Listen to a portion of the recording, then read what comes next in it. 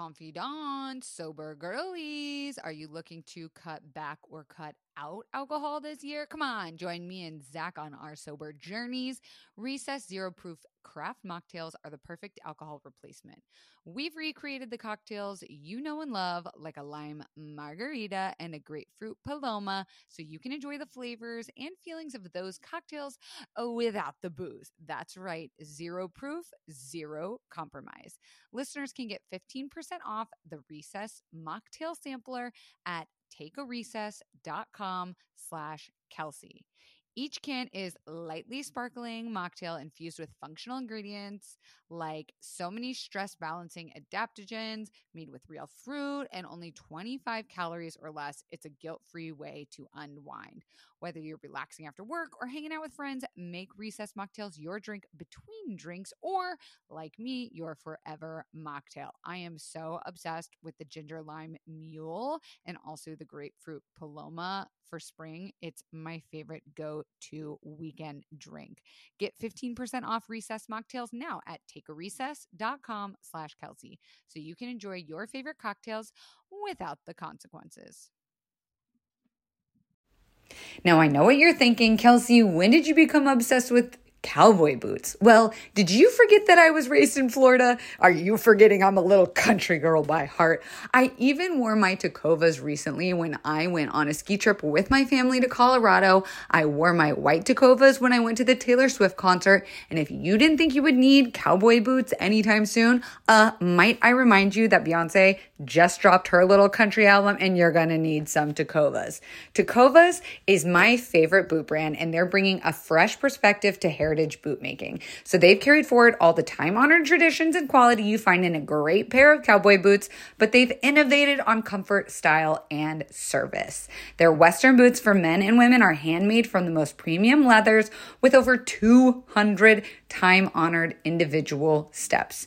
And Tacovas is Western to their core, offering a bunch of other head-to-toe Western staples, trucker jackets, the perfect jeans to go with your boots, performance pearl snaps, cowboy hats, bandanas, you name it, and they'll get you outfitted. If you can't make it to one of their stores, Tacovas delivers the most premium quality and most comfortable Western goods right to your door. Visit tacovas.com, that's TECOVAS.com, and point your toes west. What's so special about Hero Bread's soft, fluffy, and delicious breads, buns, and tortillas? Hero Bread serves up 0 to 1 grams of net carbs, 5 to 11 grams of protein, and high fiber in every delicious serving. Made with natural ingredients, Hero Bread supports gut health, promotes weight management, and helps maintain blood sugar. Hero also drops other limited edition ultra-low net carb goodies like rich, flaky croissants and buttery brioche slider rolls.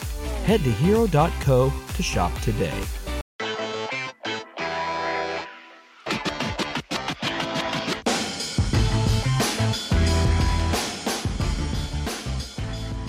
Have to excuse my sinus infection. I've had a sinus infection for since January, basically. And COVID, probably. I keep getting tested. I'm like, this is it. This is the time. This is 100% it. And then my ENT is like, stop coming here. I don't want to see you. You we don't have other COVID. people we need to see. He's like, there's a woman out there with a broken nose. This one's bleeding. Stop coming here. Take a fucking Claritin. And I'm like, but I can't breathe when I wake up in the morning. He's like, get a different pillow. I feel funny, though. I feel sad. He's like, that's your depression. Go to your psychiatrist. Speaking of depression, confidants, I have John Moe here. Hey.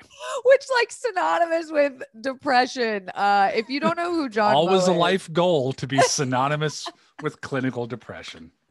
If you don't know who John Moe is, and you like me, you need to know who John Moe is. He is not only an author and a writer and just the best podcast host and voice host. He's interviewed people very, very big celebrities, like some of the Duplass bros, Patton Oswalt, Jamila Jamil, Maria Bamford. Oh my gosh, Patty Harrison, one of my faves, Mike Birbiglia. And not to mention, he did do a pull quote for the hit new book, Don't Fucking Panic, which I couldn't believe because it seemed so far out of my reach and he came down to my level. And he has a new podcast out today called Depresh Mode. John Moe, you're here. Hello, and you're here on Depresh Mode. Our episode with you drops on the very first day. Wow. So Patton Oswalt episode and Kelsey Dara episode on the same day. Thank you for saying my last name right. It flows so easily out of your mouth. With a name like John Moe, you really can't fuck that up, huh? It's been done. I've had substitute teachers say MOE. Oh, like, put a little spice on it. I guess. No, it's like the Stooge, Mo. Do you have an insane middle name? Just like Alexander Sebastian Christopher. I wish. No, it's Erling, which is my father's name. My dad was Erling John Moe, and he's my parents are Norwegian, so it's what I actually think that is super fancy. Erling is like Erling. Beautiful. It's nice, isn't it? Yeah. You sound like you own a castle. Well, there's some big soccer star named Erling from Norway, and he's like 19 years old, and he's just a phenom. And it's weird because whenever I hear about him, I just think of my dad, who was. Are you telling people that's your son? You should. I should. Yeah. That my own 20-year-old son might get a little offended. But. Well, I'm glad you brought up that you have kids because that was a question I have saved for later. But let's just dive into it, shall we? Sure. My connection to you, I'm not kidding when I say I truly thought you were out of my reach. I put you in such high regard of important journalistic work that I didn't even think you had social media, because you know how those reporters sometimes are too good for those things. But you are a bit of a classier podcast host in that your structure is you're a great storyteller. And thank you. When I first Googled podcasts about mental health, yours was the only one that came up. And now when I think of you, I think of depression. What is that like to be known for depression? Well, it's self-created. I mean, I had spent a lot of years. Well, I was an actor for a while, and then I was at Amazon. I was an editor at Amazon for a while when I started to write more, and then I ended up in public radio, and so I would cover various stories. I hosted some news magazine shows, and ran a tech show for a while, did a comedy show for a while, and I had I'm very, very curious about a lot of things all the time. And went to a liberal arts college, so you never really specialize all that much. But I noticed, and this was only about 10 years ago, I noticed that whenever I would talk about mental health on social media, or I would be invited to talk to a group or something based on my writing about it, my experiences with it, there was a real hunger for it. And I think I can string together a sentence pretty well, but I think it's also a societal hunger for it. It's a topic people have been dying to talk about. Literally. Dying because they didn't talk about it. So it was, I was like, well, I'll just lean into this. And, initially when I started podcasting, it was like, well, I want to do a podcast. What kind of topic should I pick? And now it's like, well, I'm just going to talk about this stuff for the rest of my life. And it can be, name the podcast or book or speech or newsletter or whatever it is. It's just my thing. Does it make you depressed to be talking about depression all the time, ever? One of my favorite bands is The Hold Steady. Never heard of them. Wonderful. You would love them. Okay. And New York based band, but the singer and songwriter is from Minneapolis, and I've gotten to know him, Craig Finn. And in one of his songs, he says, "Do you want me to tell it like it's boy meets girl and the rest is history? Or do you want me to tell it like a murder mystery? Nah, I'm going to tell it like a comeback story. Ooh. So for me, all the mental health topics I do are comeback stories, Aw. and so I'm just emboldened and I'm strengthened by the topic. It can wear you out, but also like, even if I'm talking to somebody who is in rough shape and doesn't know what the future holds, they're putting it out there to help other people, to help themselves, to help their understanding. So I think, it's the work I do is never based on somebody sitting alone in a room. It's based on, except me right now. Same. but it's about somebody trying to get better. And even that effort, I think, is a tremendous inspiration. God damn, that was beautifully put. You really do have a way with words. So what's your comeback story? Wow, there's been a few. I mean, the shortcut version is I had been dealing with something since like 7th grade. Something like dehumanizing, frightening, alien, other. I didn't know it was depression. And so I stuffed it down deep inside. As we do, because the last thing you want to do when you're a kid is stand out in a crowd. Oh, God. I mean, God forbid. Terrifying. And I found that I had a knack for performing and presenting myself. So like I could get, I was cast in plays and I could do stuff there. I was good at giving speeches. I grew up with a lot of comedy all around me and I loved it. And I was pretty funny. And so when you have all that going for you, you could just say, well, I'll just put on a performance all the time. All day. Oh no. And it worked. And only when I was about in my mid 30s, I know. That's a long time for it to work. I'm not somebody who catches on to things very fast. Like every M. Night Shyamalan twist blows my mind. I'm not expecting it. That is such a personality trait for you to like put in your bio. I'm stunned every time. Like I'll look over at my wife and she's like, yeah, I figured it out at the beginning of the movie. But anyway, so in my mid 30s, I was, the stresses had started to pile up, and that breaks down your sort of retaining wall a little bit. And so I was married, we had kids, I owned a home, I was having a job that I needed to take seriously as a career thing, and it all caught up with me and I started to fall apart. And my wife Jill said, well, I think you might have depression. And I said, well, no, I'm not sad. I'm just inexplicably angry all the time, and I'm agitated. I thought that the condition of depression and the mood of depression were the same thing. Oh, go on. Well, I mean, it could take a lot of forms. You could have the mopey despair, but like I could always get out of bed. I've never had a problem getting out of bed. It's just that I was distracted. I was angry. I couldn't sleep. I wasn't violent, but I was just like mad all the time.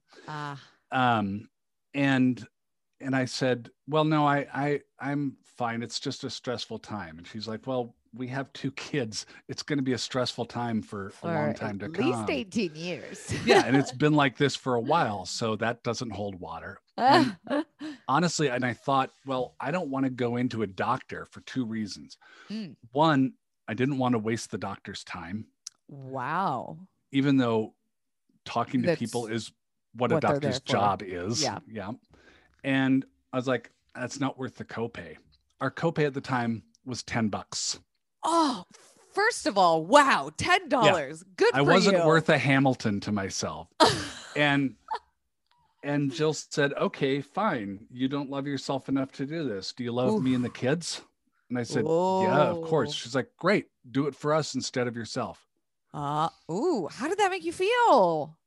She got me. She got you. When you've been outmaneuvered, you just have to knock the king over and take the L. You got to just admit it. You got to go.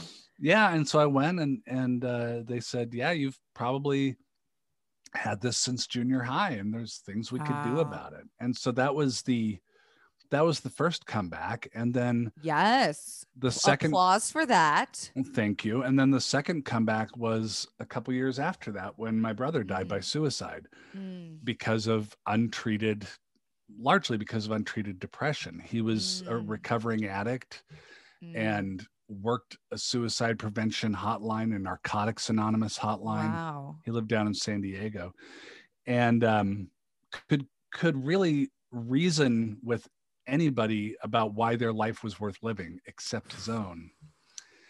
And he felt like all the problems he had, the broken relationships, the spotty employment, the methamphetamine, the homelessness, the getting money from people, because with addiction, that's all that matters is getting your substance. Yep.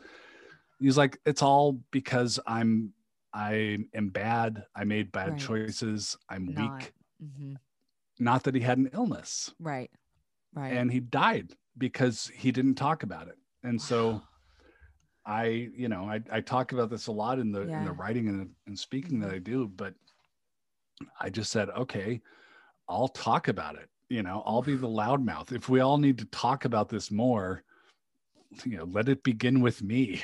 Right. I love that you call yourself a loudmouth. I'm the same. I say that too. I'm like, sometimes I don't know what I'm saying, but I just know we need to say it. I just know I've been there. I've been on the brink and I just am yelling, someone pay attention to me. There's a moment in my interview with you that comes out at the same time where I just said, what must it be like for people who just don't talk sometimes?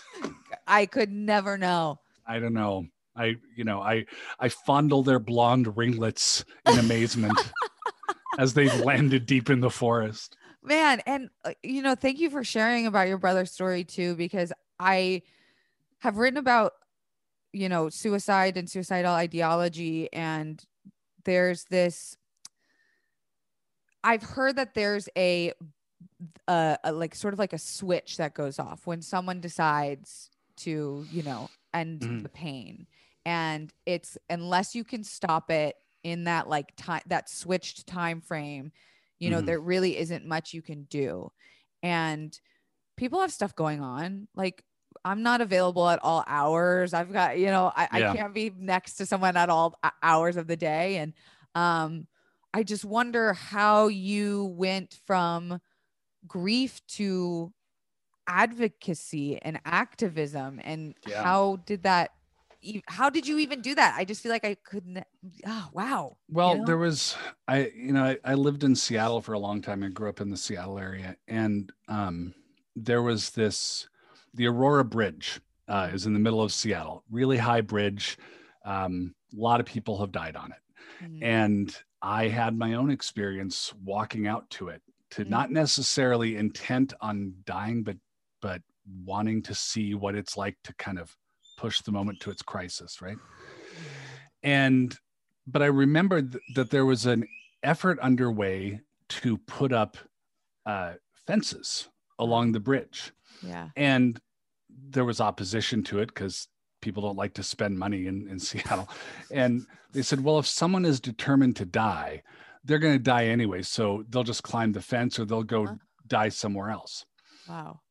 But what a lot of the experts said, and I read up on this, was that's not really necessarily true. Right. Because if you can delay the acting on the impulse and get somebody to think about another possible future, if you can win that moment, then you allow for possibilities, and that can make all the difference.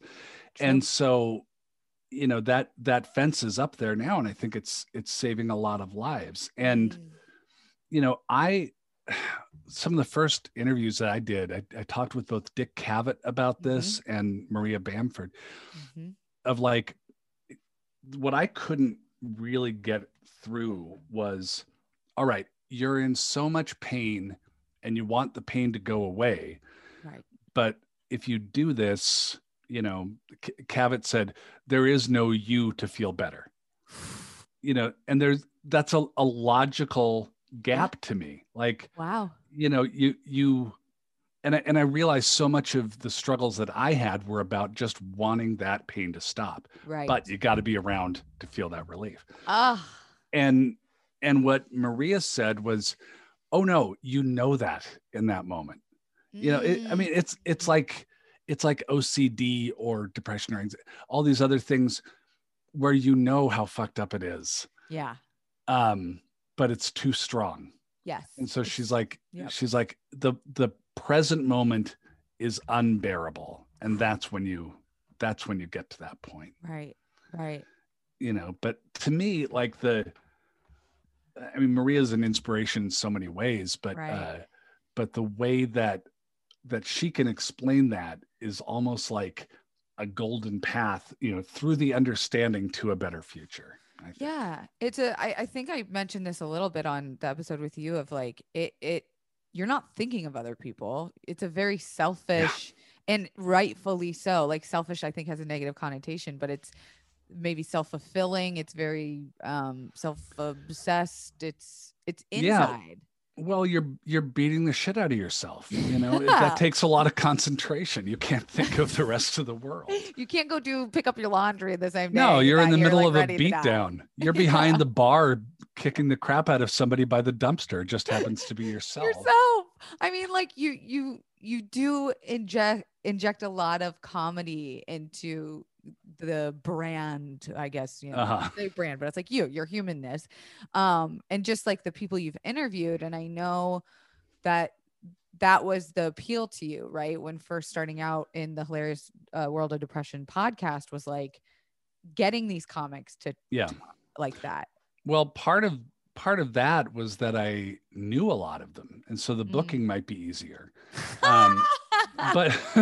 But I had also, you know, I had cultivated relationships, interviewing them on other platforms, and you know, I was in public radio for like 20 years, and so they might be available. But I also noticed that a lot of the ones I followed would talk about depression either on stage, right, or you know, like Patton or Maria, or I got to know them and they would just talk about it socially as a thing. Really? And like, just hanging out? Just hanging out. It's just really common. And so the original idea I had was, let's figure this out. Like, are depressed people more drawn to comedy, or does life as a comic bring out a depression? Like, what is it? And what'd you find?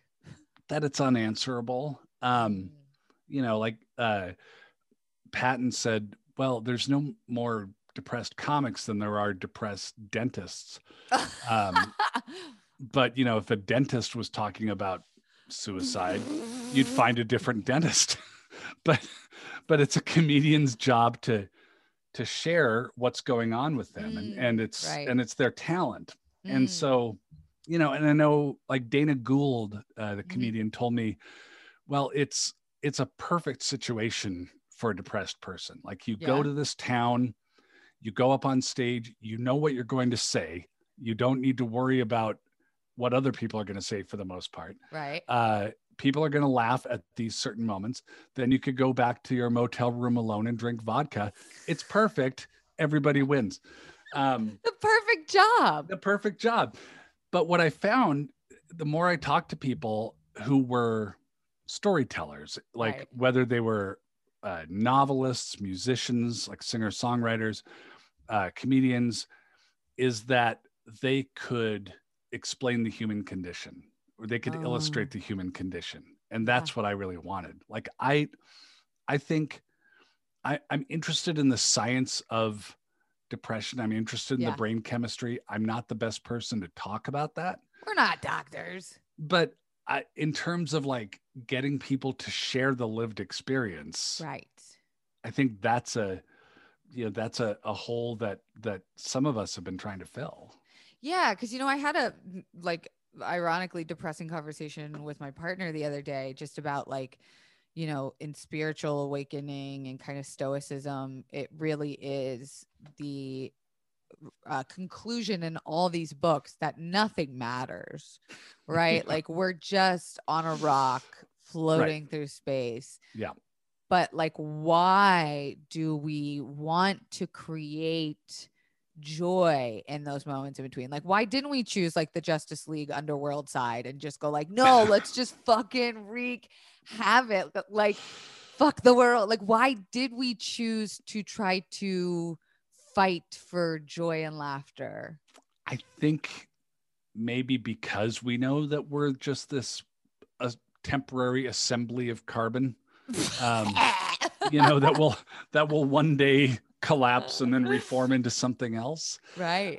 I mean, I think it might, like, I think a lot of creating things, whether it's a podcast or book or a painting or whatever it is a bid for some degree of immortality, or to stretch out your mortality. Legacy.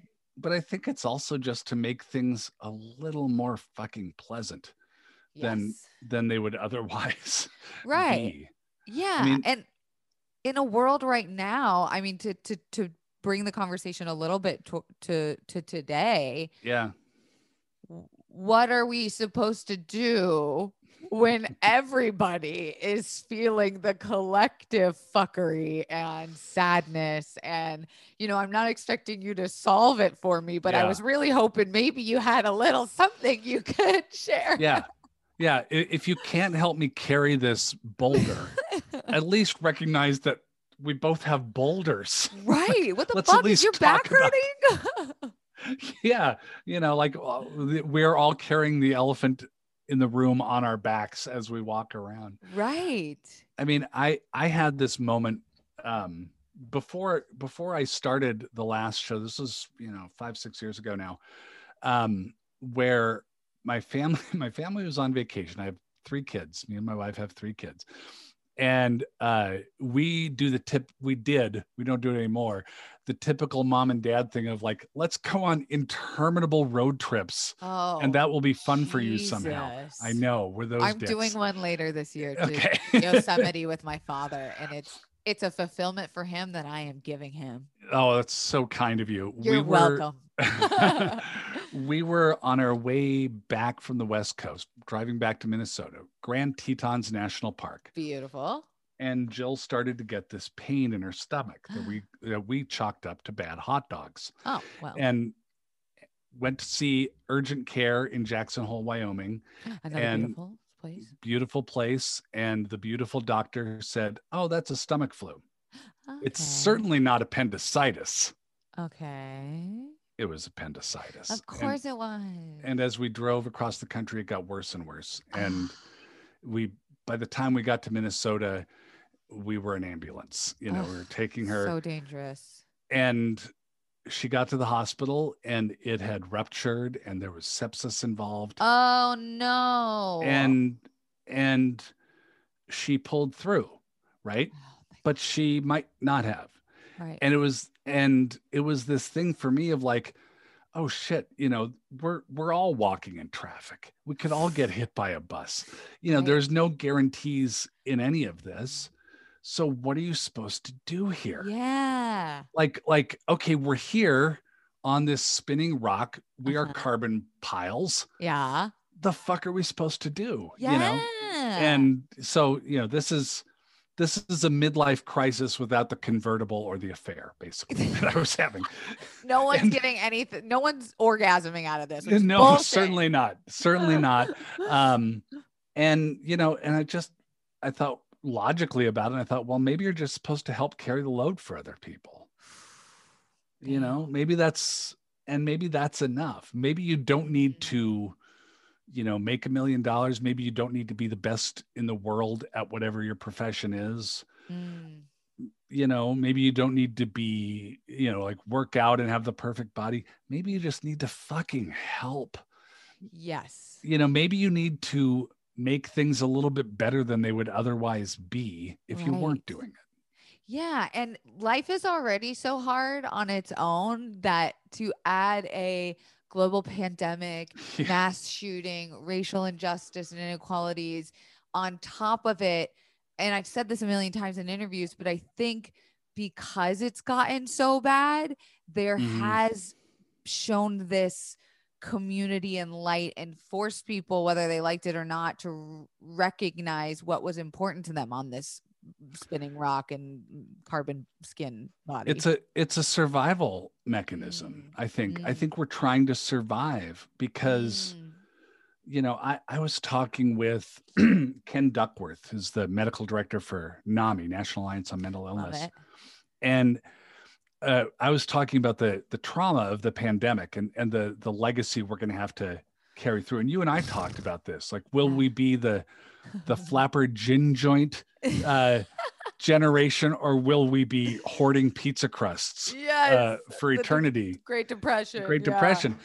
And I was telling him, like, everything I could think of that might compare to the pandemic, like social unrest and rioting, political upheaval, that has also been happening.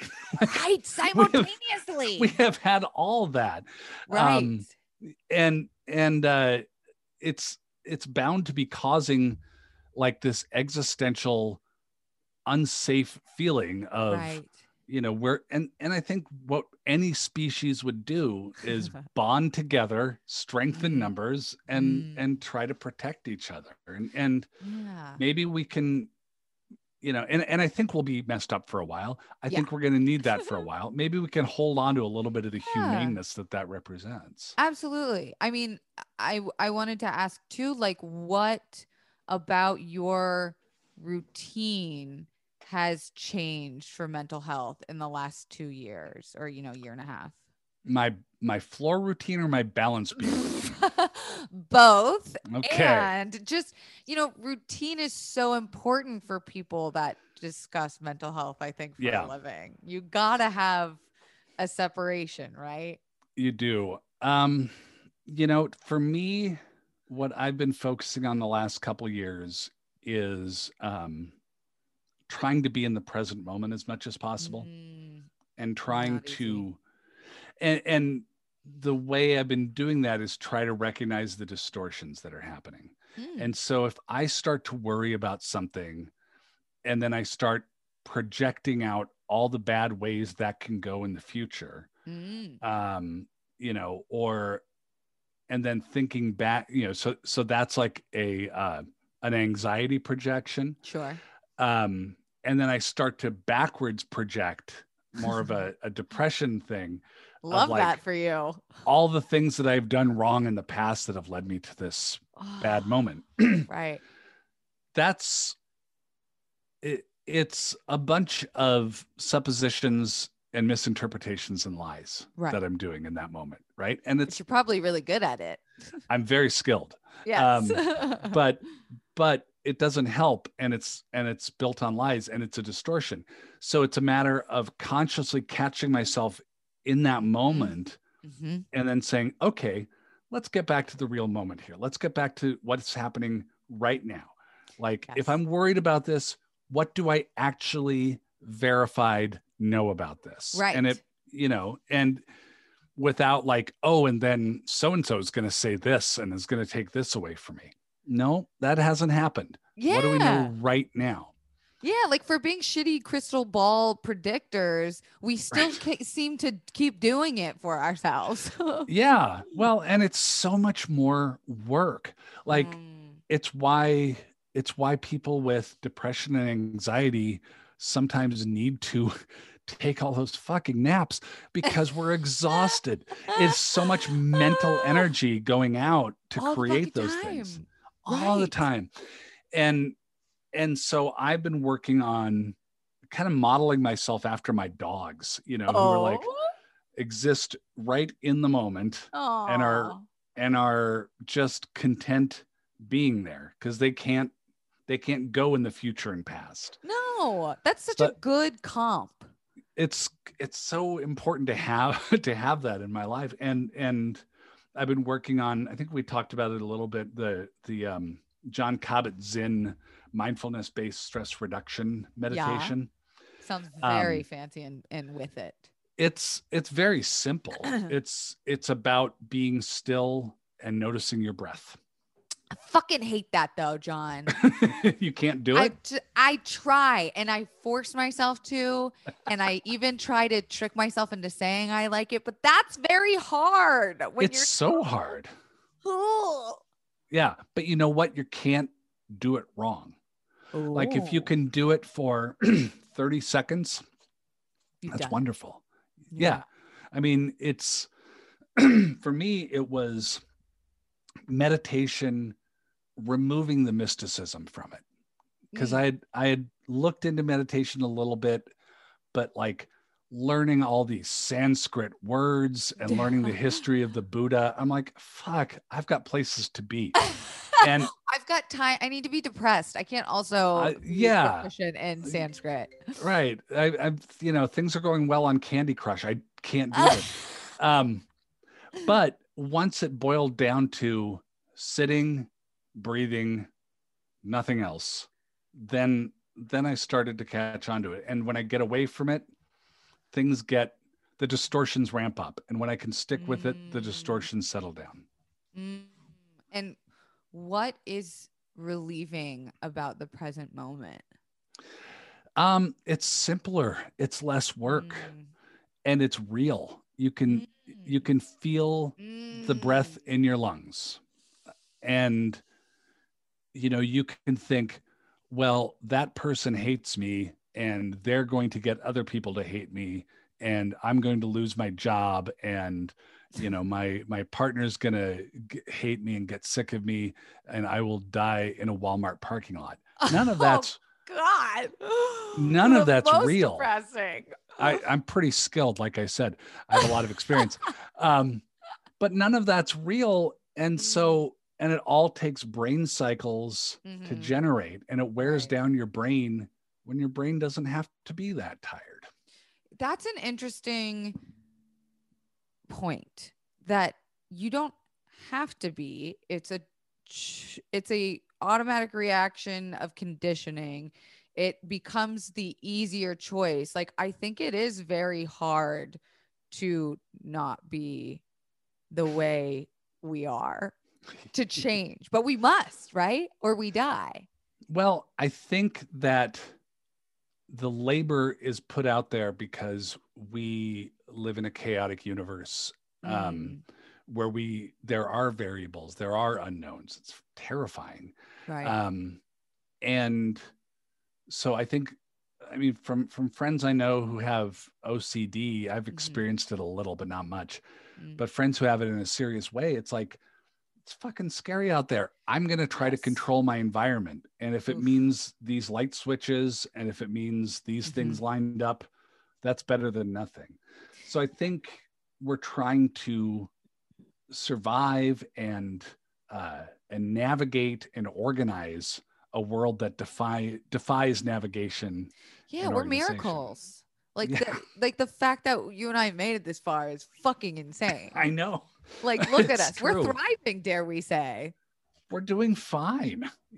Speaking of thriving, you have to tell me a little bit about Depresh mode, because today's the day, baby. Are you it's so nervy? Great. Like, what happened from the last time you've been on air to now for you mentally? What brought you back? Like, what are you excited for?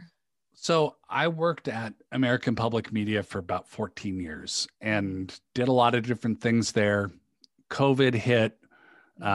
They didn't have as much money as they needed, and I got laid off, and the show was canceled. Ugh. And you're like, you can't cancel a show about helping with people's depression right before a fucking global pandemic. But hey, right, yeah, and you can't cancel health insurance for a family of 5. But but it was a situation where I had been a company man for a long time, and I had felt like I was on this long, narrow road with no exits, a Wyoming freeway, right? Beautiful. There's no exits on that thing. Yeah.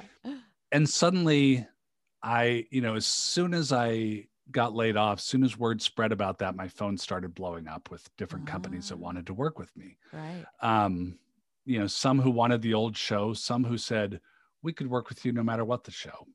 Love that. The company, my former employer, didn't want to share the intellectual property. They didn't want to keep the show going, but I'm like, okay, I can reinvent. Yeah. I'm suddenly at a 8-way intersection instead of a 1-way street. Beautiful. And as I thought about what I wanted to do, I thought, well, there are two options. One, screw this, go to grad school, become a therapist, get out of media entirely. Whoa. Because it's hard, But you are a therapist without the degree. I'm a person who's accumulated a lot of knowledge about about same things mental that therapists learn. Well, and that's what friends who are therapists tell me. Like, right. Go ahead and talk to people. You've done your work. Yeah, you've been through it. You earned your badge. I've been through it.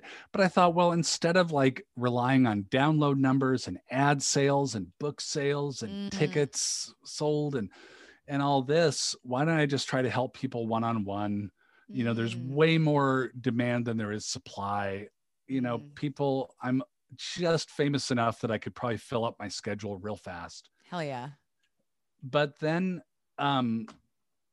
places like Maximum Fun, where I'm doing my show now, kind of showed me this model of like, okay, you make a show, you own that show. Wow, a concept. What's in that show, you decide. It belongs to you. If somebody wants to make a book or a TV show or anything out of it, you decide. Right. And that's what really got the brain thinking. And so I thought, okay, well, how many shows are we talking about doing? At the old place, I would do about 20 episodes a year. The new place, they said, well, we're looking at 48 episodes a year. So new show pretty much every week. Okay. All right. And and so I was like, well, what could I do with that? I love, the more airtime, the better, right? Right. We love our voices. You've got to have that voice on Sweet Sweet Radio, sir. Because then you get the validation from strangers you can't generate for yourself. Everybody wins. But I thought, well, I could expand beyond depression and comedians. I could, and whoever else I've been talking to, I could talk about eating disorders. I could talk about trauma. I could talk about panic disorders, and I could talk about how friggin' hard it is to get mental health in America. I could talk about what bipolar and bipolar 2 are and aren't. I could talk about what borderline personality disorder is. I could talk about the long-term trauma effects we're going to have from this thing. Wow. There's no shortage of stuff to talk about. Right. And then it got really exciting. And then I thought of the dumbest name I could think of, Depresh Mode, bounced it off my wife. She laughed and said, that's the name. That has to be the name. It has to, like, I always call it like my depreshy, little meshy moment. Like this is very like cool of you. The title is very cool. Depresh. It's a little, my 18-year-old daughter knew who Depeche Mode was. So I was like, okay, it's famous enough. The gag works. It'll be fine. Are you a fan of Depeche Mode? I've spent some lonely times in teen nightclubs in the 80s. So I'm familiar with the oeuvre. Okay. I'm not a big synthesizer guy. Like synthesizers and saxophones, I start to shut down a little bit. Yeah, I'm like, I can do healing bowls or that. And I've chosen healing bowls, but you can't make me do both. Yeah, it's a little tough. I was always, I probably a little more towards Joy Division, New Order, more so than Depeche Mode. I don't know what that is, but I'm so thrilled for you.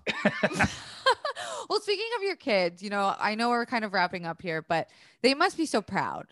And I wonder, like, what is that like to have kids? And also, again, like coming back around to we know you're an activism. We know you're an advocate. We know you're more than just a guy who's known for clinical depression. We've talked about your comeback story. I don't think I have the strength that you have in being bold enough to have children. Like, my number one fear is that they will turn out like me. And I'm like, why would I do this? But I know it's conditioning, it's trauma, it's breaking the cycle. But like, what's that relationship like? Yeah. It's a roll of the dice. Like two of our kids are slightly less than 2 years apart, and they just couldn't be more different as humans. Wow. I mean, it's the grandest adventure in the world. Aww. And I mean that in the Indiana Jones, You might find treasure. You might get crushed by a boulder kind of way. Oh, great. All on the same day. Like I've never been one of those people who would tell friends who don't have kids, like, oh, you got to have kids. When are you going to have kids? I'm like, I get it. It's a lot. I wouldn't ever. God knows we've got enough humans. There's no particular need to have more. I don't need to add to my insurance plan. It's expensive. Right. But I mean, a few things that I'm proud of. I mean, I could go on and on of things I'm proud of with them, but the way we raise them about mental health is to treat it like an ear infection, you know, a sore knee, like, oh, this is going on with me. Okay, great. Let's get to a doctor, get it checked out. Wow. Oh, okay. Well, I figured that out. Okay, good. And so we don't mystify mental health or sex. We're like, That's at a very amazing. early age, we're like, okay, this doesn't need to be spooky. Here's what happens with sex. Here's how it works. And you know, just not buying into any of the mysticism. And they're alive and they're well. Yeah. And you know, they're all three funnier than me because they grew up on comedy. With a funny dad, right? With a funny dad and a funnier mom. I'm in a solid 5th place in our family. Oh no. But then, like, you just don't know what's going to happen. Like, my son, who is interested in stand-up comedy, also is getting like I think he finally declared history as a major, almost like economics minor. Okay. Fields that I'm not even sure what they are. I don't know either. I couldn't tell you. He's into that. My daughter is into environmental science. Love that. You know, I know what that is. I have a theater degree. My wife has a fine arts degree. So like, that's what the are you form, guys gonna do with that? The form of rebellion, like our, you know, like for most people, like the arts degree is the rebellion. For my kid, it's like, I'm studying economics. And you're like, go for it, son. Don't be like me. Try to explain the GameStop thing to me at some point. You're like, Bitcoin, do we have it? Can we get it? He made money somehow off Dogecoin. I got Dogecoin. And GameStop. That's incredible for him. Like, if he got in on GameStop, that's great.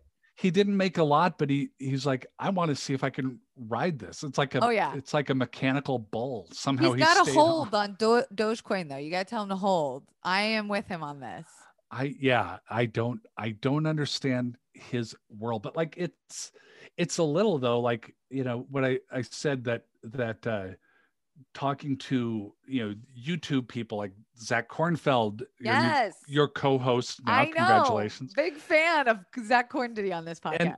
And Allison Raskin, you know, I do feel like a chimp with an iPad compared to these people, because I am of one older generation that, like, I'm sort of just baffled and agog at what the youngs are creating. No, but you know what? Roll. You'll never be like, I'm making air quotes, old, because of what you're talking about. It's like so desperately a topic that we are passionate about. And like, that's why I'm excited for Depresh Mode. And I'd love if you can like tell the confidants what we could expect this year. Sure. I don't have a TikTok yet. I know you want me to get a TikTok. We got to get you on TikTok, John. I'm scared to dance. You will blow up on TikTok. Therapist TikTok is the place to be. Is that the place to go? Okay. I just had it to therapists on yesterday. Both have 1 million followers on TikTok. I might need your consultancy. I am here. So the show launches today, March 29th, with Patton Oswalt and Kelsey Darragh. Oh my God, that's crazy. We've got a show on burnout the following week, and just the epidemic of workplace burnout and how the poison that's happening there. Yep. Who else we got coming out? Zach Kornfeld, Open Mike Eagle, Peter Sagal from Wait, Don't Tell Me. Yes. And then some of these shows on trauma. We have one about the relative efficacy and security of apps, mental health apps. Whoa. Some of which are run by Medical Foundation, some of which are run by actual high school students, That's but they all appear the incredible. same, and it's That's terrifying. incredible. But like, So I love that this is so much more of like a wide variety, like you said. It's about the show is about what it's like to have a mind in 2021 and what to do with it. We all have it. Listening is got it and can It's relate. probably got some dents and scrapes in it. So we're going to talk about that. Don't we all? I think that's something that everyone should subscribe to, even if you can't relate to the topics, right? Like, I personally have never struggled with an eating disorder, but I've got symptoms of eating disorder tendencies as it relates to my anxiety or depression. Well, and aren't you curious how it works? Like, yes, I haven't, that's what I was gonna I don't say. think I've had those either, but like, I know already, and we haven't made the show yet. I know already saying eating disorders is a way too broad of a term, right, for what people get, And I think like, if you're interested in mental health, Depresh Mode is going to be that one where you subscribe. And if you're a fan of, your mind, you're going to enjoy all the topics. Like, that's what I'm most excited for, is just to learn, because like I said, you're a great host, you're a great storyteller, and it's been really nice to get a lot out of you. I'm usually the one that just, you can't shut up, and it's been such a joy. John Moe, can you please tell the confidants where everyone can find you? Wherever podcasts are accumulated, or search on Depresh Mode, go to MaximumFun.org. They have links there. I'm on Twitter at John Moe, Jonathan Yes, you H. are. We have a Depresh Mode newsletter on Substack. And if you're checking this out before Tuesday the 30th, I'm going to have the Depresh Mode debrief on YouTube Live. What? On What Tuesday. time? Well, yours is at 2 p.m. Central. Patton's is at 1 p.m. Central. I gotta put it on my calendar. Yeah. Put it on your calendar. Come on by and we'll talk about you. It'll be awesome. Oh my God, that won't be weird at all. Well, confidants, all of that will be listed in the description below. Please, please, please go give that a follow. Check out John's stuff. I think he's so fantastic. And plus, he liked my book, which means, in my eyes, love the book. I mean, Jesus Christ, like you can do no wrong. We should mention too that we got connected just on by Twitter, which somebody on Twitter who said you should just ask John. Yeah, and you were like, okay, send it over. And I was like, wait, first of all, you have a Twitter. You're like a journalist. Do you have a Twitter? And second of all, I just sent it over and you were like, yeah, here you go. Bloop. And I was just like, we're like friends in science fiction, Kelsey. Like, we're from different planets, yet somehow we are friends. And that's what I love, is I'm like, oh my God, he knows who I am. I know who he is. We like each other's work. I'm very happy. I'm very pleased with this relationship. It's going well. Well, thank you, John, so much again. Confidants, don't forget you can rate this 5 stars on iTunes. It really helps. And if it's not 5 stars, please don't rate it at all, because I'm very sensitive. Speaking of sensitivity, you can go check out the merch now and go pick up Don't Fucking Panic while you're over there. And we will see you.